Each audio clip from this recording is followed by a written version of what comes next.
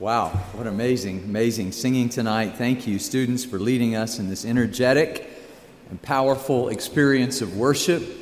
We love to sing, and our songs of worship, in essence, are love songs. Sometimes we sing about God's love for us.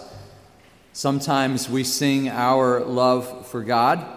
As I shared with our students on the middle school retreat, I have loved love songs for a long time. In fact, if you looked at the songs that are on my phone that I listen to, there are a lot of love songs to God. And then there are just some love songs there, and just songs of love. And there are songs that are very happy songs of love, and then we all know there's some very sad songs of love, about love lost. One that caught my attention not long ago, a song by a singer named Bruno Mars, who sings to the girl he lost. I should have brought you flowers. I should have held your hand. Should have given you all my hours when I had the chance. And you know the rest of that song. And now his baby's dancing with another man. And it's just a sad story. And I don't know why it caught my attention, but it did. And I'm interested in that. And particularly, I think the letter to the church in Ephesus is a story about love lost. And in our journey into the book of Revelation, we've come now to 7 letters, and Jesus is the speaker. If you've got a red letter edition of the Bible, all the letters, all the words are in red, because this is Jesus speaking to the church at Ephesus. And I had the chance some years ago to visit the city of Ephesus. It is a most impressive place, maybe the most impressive archaeological excavation I've ever seen. It was, after all, the leading city in Asia, which is in present-day Turkey. We should know Ephesus because our letter to the Ephesians in the New Testament was written to that particular church. For that matter, when Paul wrote his letters to Timothy, he was writing to Timothy as the pastor of the church in Ephesus. John was the pastor of the church in Ephesus in his latter years. It's an amazing city to this day. When we walked there, we saw a footprint in the street. There's a conversation about what that ancient footprint that's engraved into the street actually means. There's a Colosseum. There's a temple to the goddess Artemis there. She was the goddess of love. Chase and Graham posed with John Grant like lions on the steps of the library there when they were little boys. And there, when we were walking through the city, I remembered in Acts chapter 19 the story of Paul's ministry as he found disciples there, and the experience of demonic possession and the experience of the end of sorcery there. And maybe it's the first example in the Bible of city transformation, a city that was all out idolatrous, all about pagan worship, and the Christians had such an impact on that city that the people who were trading in idols in the silver trade were losing business, and they complained about how the Christians were so devoted to their God that they had changed the city, and it caused a riot. You can read that story in Acts chapter 19. Now, I love Ephesus and what I know about that city, but God loved Ephesus even more. So Jesus spoke first to this church, the leading city of Asia, the Lumen Asia, or the light of Asia, because as you came into the harbor, you would see the lights from so far away. It was an impressive city of nearly 250,000 people. And Jesus called them to return to their first love. So I want you to open your Bibles with me tonight to Revelation chapter 2, verses 1 through 7. We're going to think about returning to our first love. We're going to return to our first love. And you'll remember we left Jesus speaking to the 7 stars, the 7 messengers, either angels or pastors in each of the individual churches. Let's stand together as we read God's Word in reverence for our God and His Word to us. Revelation chapter 2, verse 1 says, "To the angel of the church in Ephesus write, these are the words of him who holds the 7 stars in his right hand and walks along the 7 golden lampstands. I know your deeds, your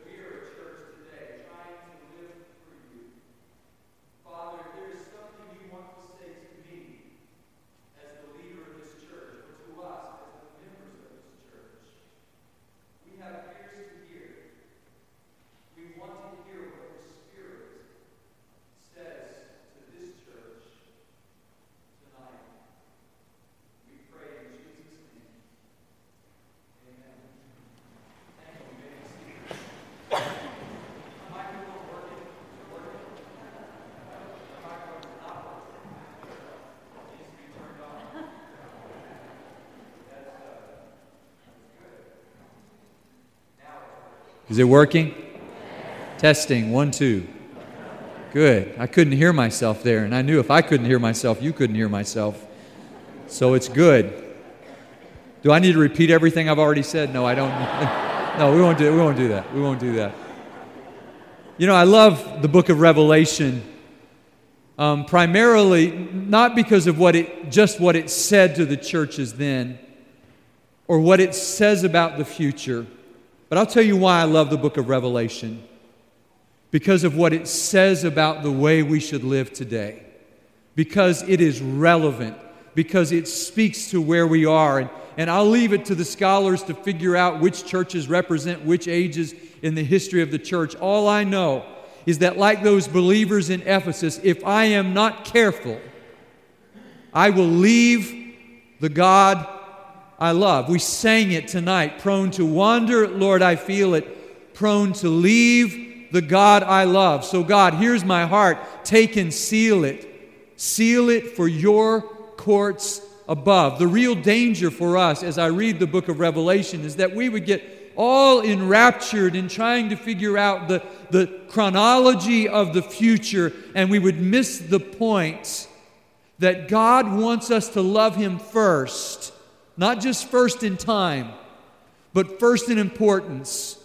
First above everything else in our lives. And what we see in these 7 letters to those 7 churches, which were actual churches in the ancient world, 7 churches which would be found in present-day Turkey. We took a tour there years ago. If you were leaving from the island of Patmos, the first one you would come to would be the city of Ephesus. It was on the coast back then, but because of years of silt, the harbor is now about 6 miles from the entrance to the city where it used to be, because so much silt came down the river that it just filled up that area. But the letter to the Ephesus shows us a pattern, and the pattern is Jesus first identifies Himself with some characteristic way of saying, I am here, and I care about you, and I'm in control. That's the way each of these letters starts. And then He will commend the church if there's anything in the church to commend.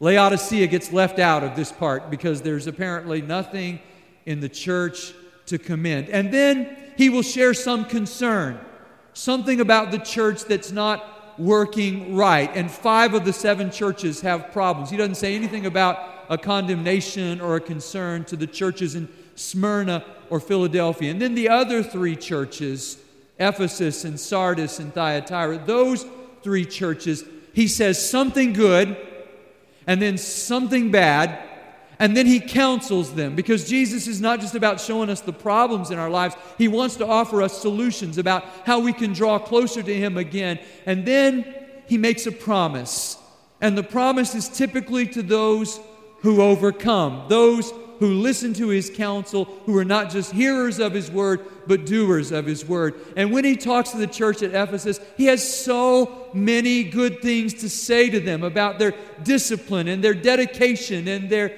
determination and their discernment. All of these good things about that church in Ephesus. And then He has this one thing that concerns Him. He says, I have this one thing against you. You have forsaken your first love. And then He gives them ideas about what they need to do. He says, you need to remember what it was like to be in love with me. And then you need to repent of what caused you to leave me. And then you need to return to me. And the promise is that if you overcome, He says, you will be able to eat from the tree that is in the garden of life, the tree in paradise, the tree of life, like the tree of life in the Garden of Eden.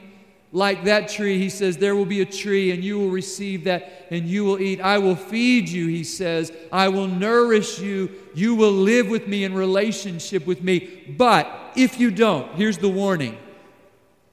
I will remove your lampstand from its place. And of all the impressive things I saw in the ancient city of Ephesus when we went there, I even went across the lines. I need to confess my sins to you.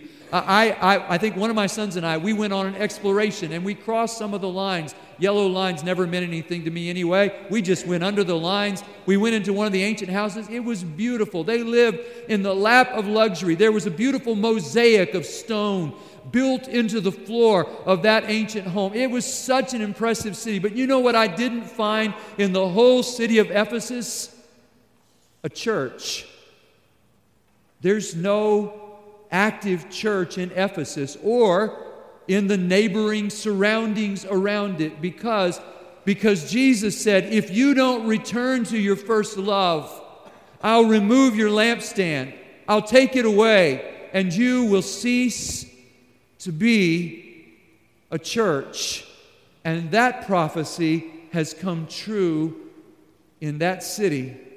And when I look at Tallowood, I wonder if Jesus were walking among our church, if He were walking among us, if we believe what it said, that He holds us in the palm of His hand, and He loves us and He cares about us, what would Jesus say about Tallowood that's going well? I think if He were in this service tonight, I pray that He's in this service tonight. If He's not in this service tonight, we're in a lot of trouble. But if Jesus were able to tell us audibly tonight what He feels, I'm sure He would look at these young people who are singing from their hearts to God, and He would just be grateful for that, for their praise, for their expressions of love to Him. I think He would be grateful for all the people who've come tonight to study God's Word on a cloud-covered Sunday night in Houston, Texas. I think He would say great attendance. I think He would talk about our commitment to missions at Tallowood and how serious we are about taking the whole gospel to the whole earth. I think Jesus would commend our commitment to teaching the Word of God. He might say to us some of the very same things that He said to the church at Ephesus. But I wonder if He looked in my heart tonight. I won't speak for you.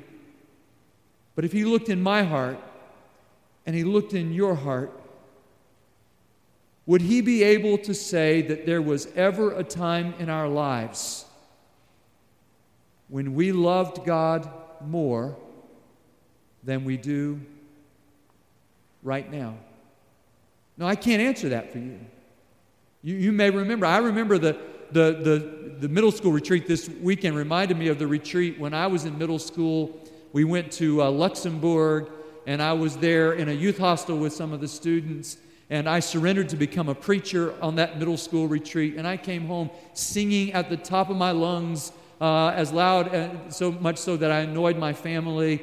Follow Jesus, I will follow Jesus. Anywhere He leads me, I will follow. Across the river, down through the valley, or if it be on the mountain high, I'll go, Lord, anywhere You want me. Take me, here am I. And nobody who knew me at that time could have questioned how much I loved Jesus. I was head over heels in love with Jesus. I don't know if you've noticed, but I've noticed that our love for God sometimes runs hot and cold. It waxes and it wanes. It grows and it diminishes. But Jesus wants us to love Him first, not just first in time, but first in importance above everything else in our lives. So notice the commendations that He offers to this church. They've got a lot of great things going on. Jesus, who holds the 7 stars. He just has the 7 stars in chapter 1.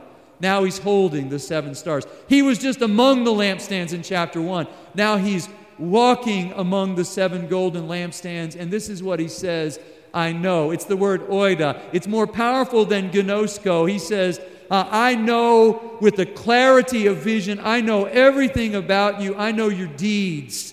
Because they were a church that was a hard-working church. Couple words there. One, your works, your deeds, and then your hard work is a word that means toil and labor. You work so hard that it hurts. He says, you are a diligent church. It was a beehive of activity. There was something going on at the church in Ephesus all the time. And it's a good thing to work hard for the Lord. My young friend Grant Castleberry tweeted recently a biography about Spurgeon that said, the only genius Spurgeon knew was the genius of hard work. And the church at Ephesus was about that. They were working hard and they were busy for the Lord. But it is possible to know the right things and to do the right things without being in the right place of love with God. And this was the danger for them. They were doing all the right things. And And our calendar at Tallowood, I know our calendar is busy because we compete for weekends so that we can publicize our activities. And all the staff has got their dates, and we're trying to figure out how we're going to fit it all in during the year. And you know what that's like. We're not only busy, but we keep you busy. I think about that little poem, Mary had a little lamb, grew up to be a sheep, joined a local Baptist church, and died from lack of sleep. I mean, you can be really, really busy in the church. And they were diligent. And I notice about them also that they were discerning. So he says, you can't tolerate wicked men, he says in verse 2. You've tested those who claim to be apostles but are not, and have found them false. And we think about false teachers in our day. And this church was doctrinally sound. But it is possible to be orthodox and lose our love for God. It's possible to make a 4-point and miss the point. And the point of the gospel is to love the God who loves us with an undying love. And the first thing that we learn about the church at Ephesus back in Acts chapter 19 is they held the Lord in high honor. They held him in high honor. And then Paul in his letter to the Ephesians says in chapter 5 verse 2, now live a life of love. And the last thing he says to them, don't forget this in Ephesians chapter 6 verse 24, is grace to you who love the Lord Jesus Christ with an undying love. So they've got all these deeds, this hard work, and they've got all this discernment, and they understand, and they reject false teaching. They see it, they know it when they see it. And beyond that, they're so dedicated. They've persevered, he says in verse 3, and they've endured hardships for his name, and they have not grown weary. Some years ago, D.L. Moody said, I get tired in the work, but I never get tired of the work. Working for the Lord can be exhausting. Robert Murray McCheyne said, there is nothing quite so sweet as working hard for the Lord all day and then sleeping that night underneath his smile. There is a joy in working hard for the Lord. And I know Tallowood works hard, and you are disciplined and dedicated and determined and discerning. All of these things are true. But he says this, I hold this against you. You have forsaken your first love. Notice it's a choice they've made. They've walked away. Their first love has not walked away from them. God doesn't stop loving us. God doesn't walk away from us. We walk away from God. I think about that elderly couple who were in love for their whole lifetime, and the wife was riding in the car and the husband was driving, and she looked across the seat at him and she said, I remember when you couldn't drive this car unless I was sitting right next to you. This is before there were consoles in cars, and there was just a bench seat. And she said, I remember you couldn't drive this car unless I was sitting right snuggled up next to you. And he just looked over and said, I haven't moved. I'm still where I was. It's on you. And if we look at Jesus and say, something's not right in our relationship, I just don't feel the love I used to feel. He hasn't moved. He hasn't stopped loving us. He loves us with an undying love. And if there is distance between us and God, we are the ones who put it there. And he says to them, you have forsaken, you have intentionally, volitionally chosen to leave your first love. The one you loved first, the one you loved best, you have left. But the good news is he doesn't leave them there. And maybe you know somebody who used to be in love with Jesus. Maybe you would say to me that you used to be in love with Jesus.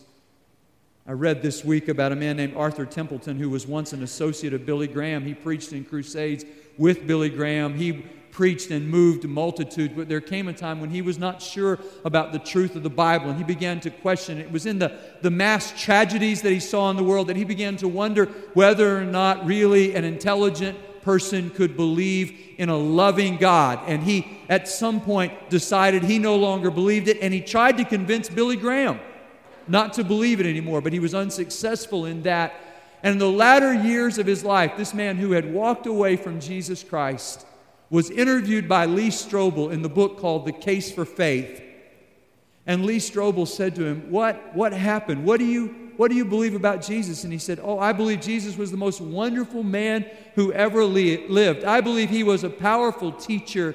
I believe Jesus was incredible. I believe he was brilliant. And he just started listing all these things. He's 83 years old, and he's saying all these things. And he said, I believe all. And then he said, to tell you the truth, I miss him.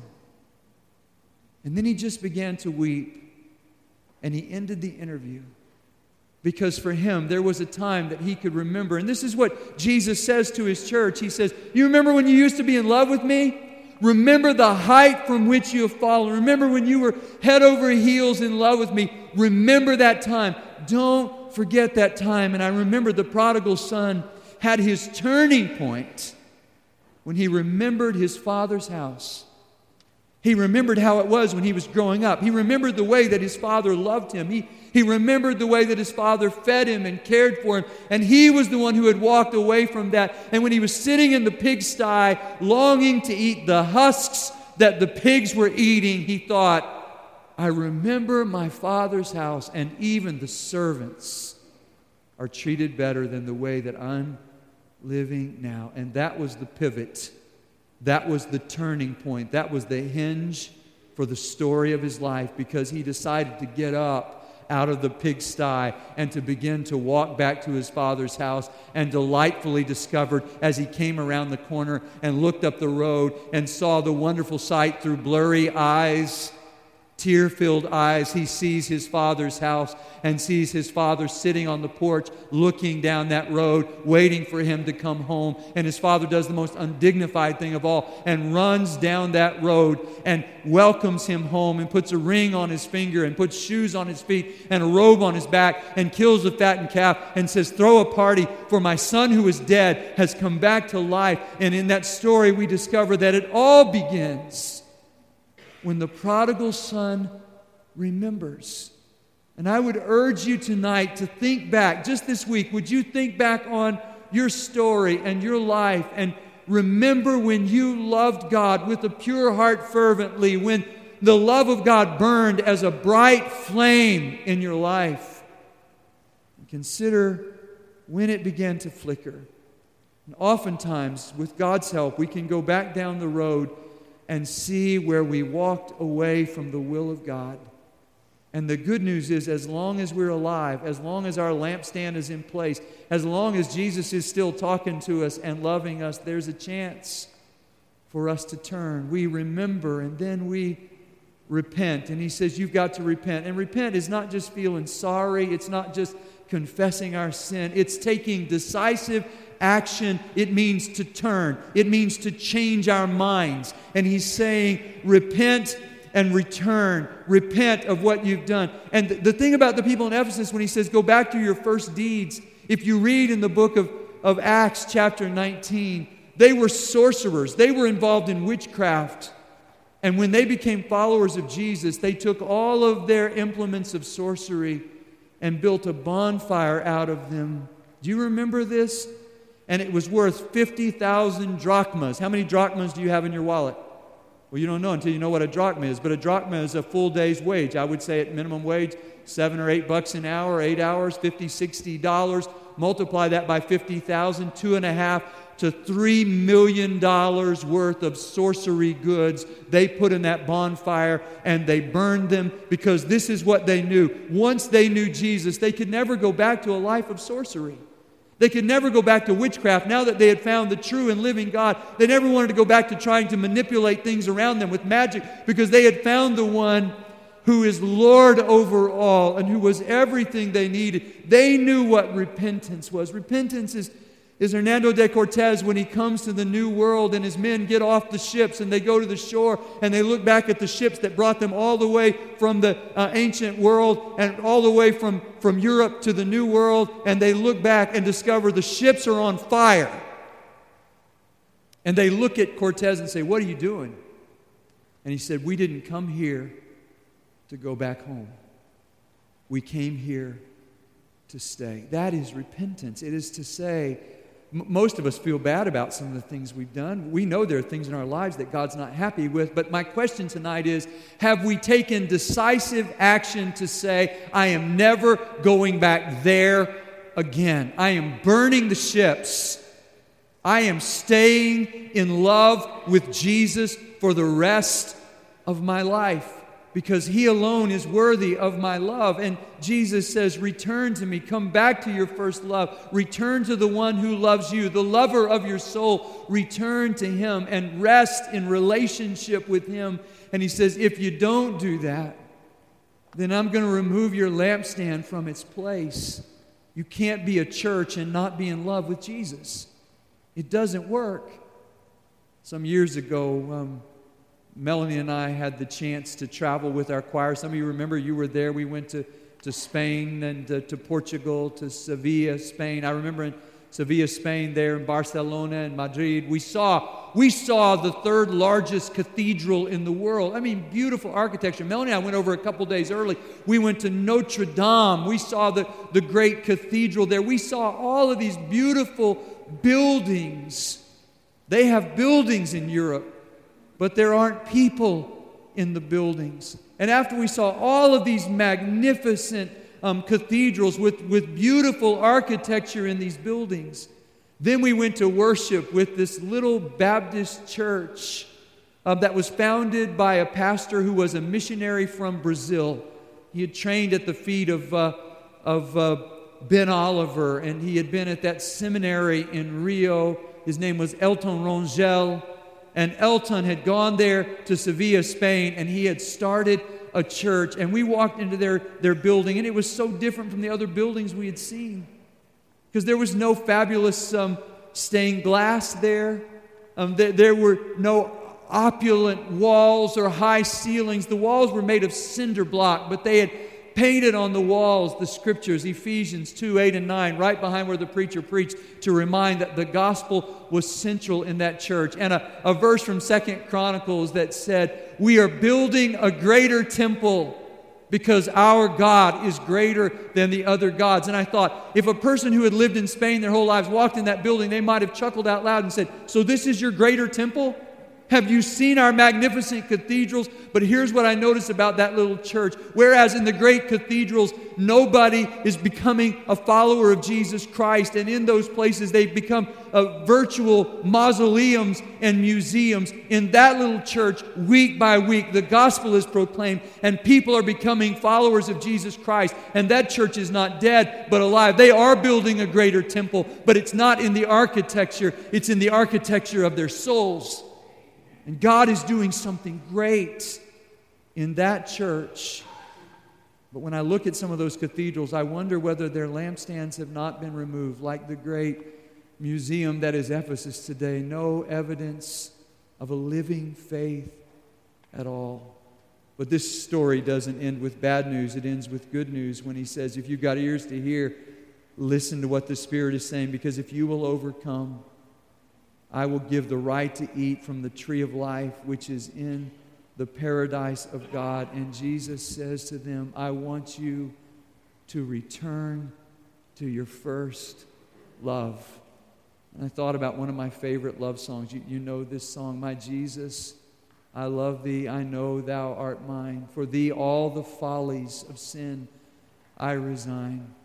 He goes on to sing, I love thee for wearing the thorns on thy brow.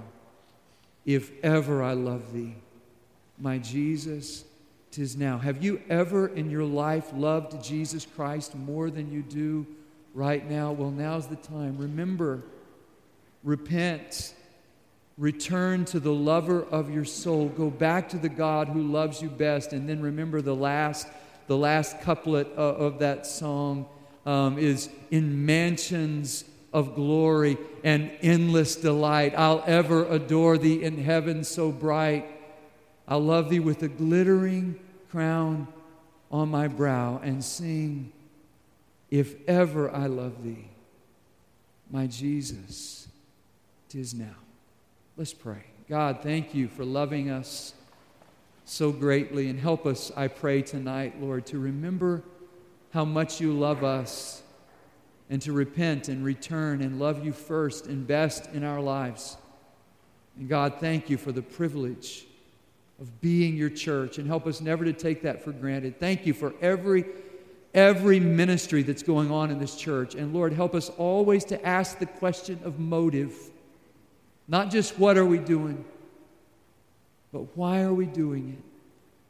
And if our deeds in this place are motivated by anything less than supreme love for you, correct us, Lord. Make us right so that we don't work as a church in order to compare ourselves to other churches or to commend ourselves for all that we've done, but rather to say, Lord, in view of your great love for us, we love you this much. And we will love you for all of our lives. And when we die, we will love you even more, forever and ever. In Jesus' name, amen.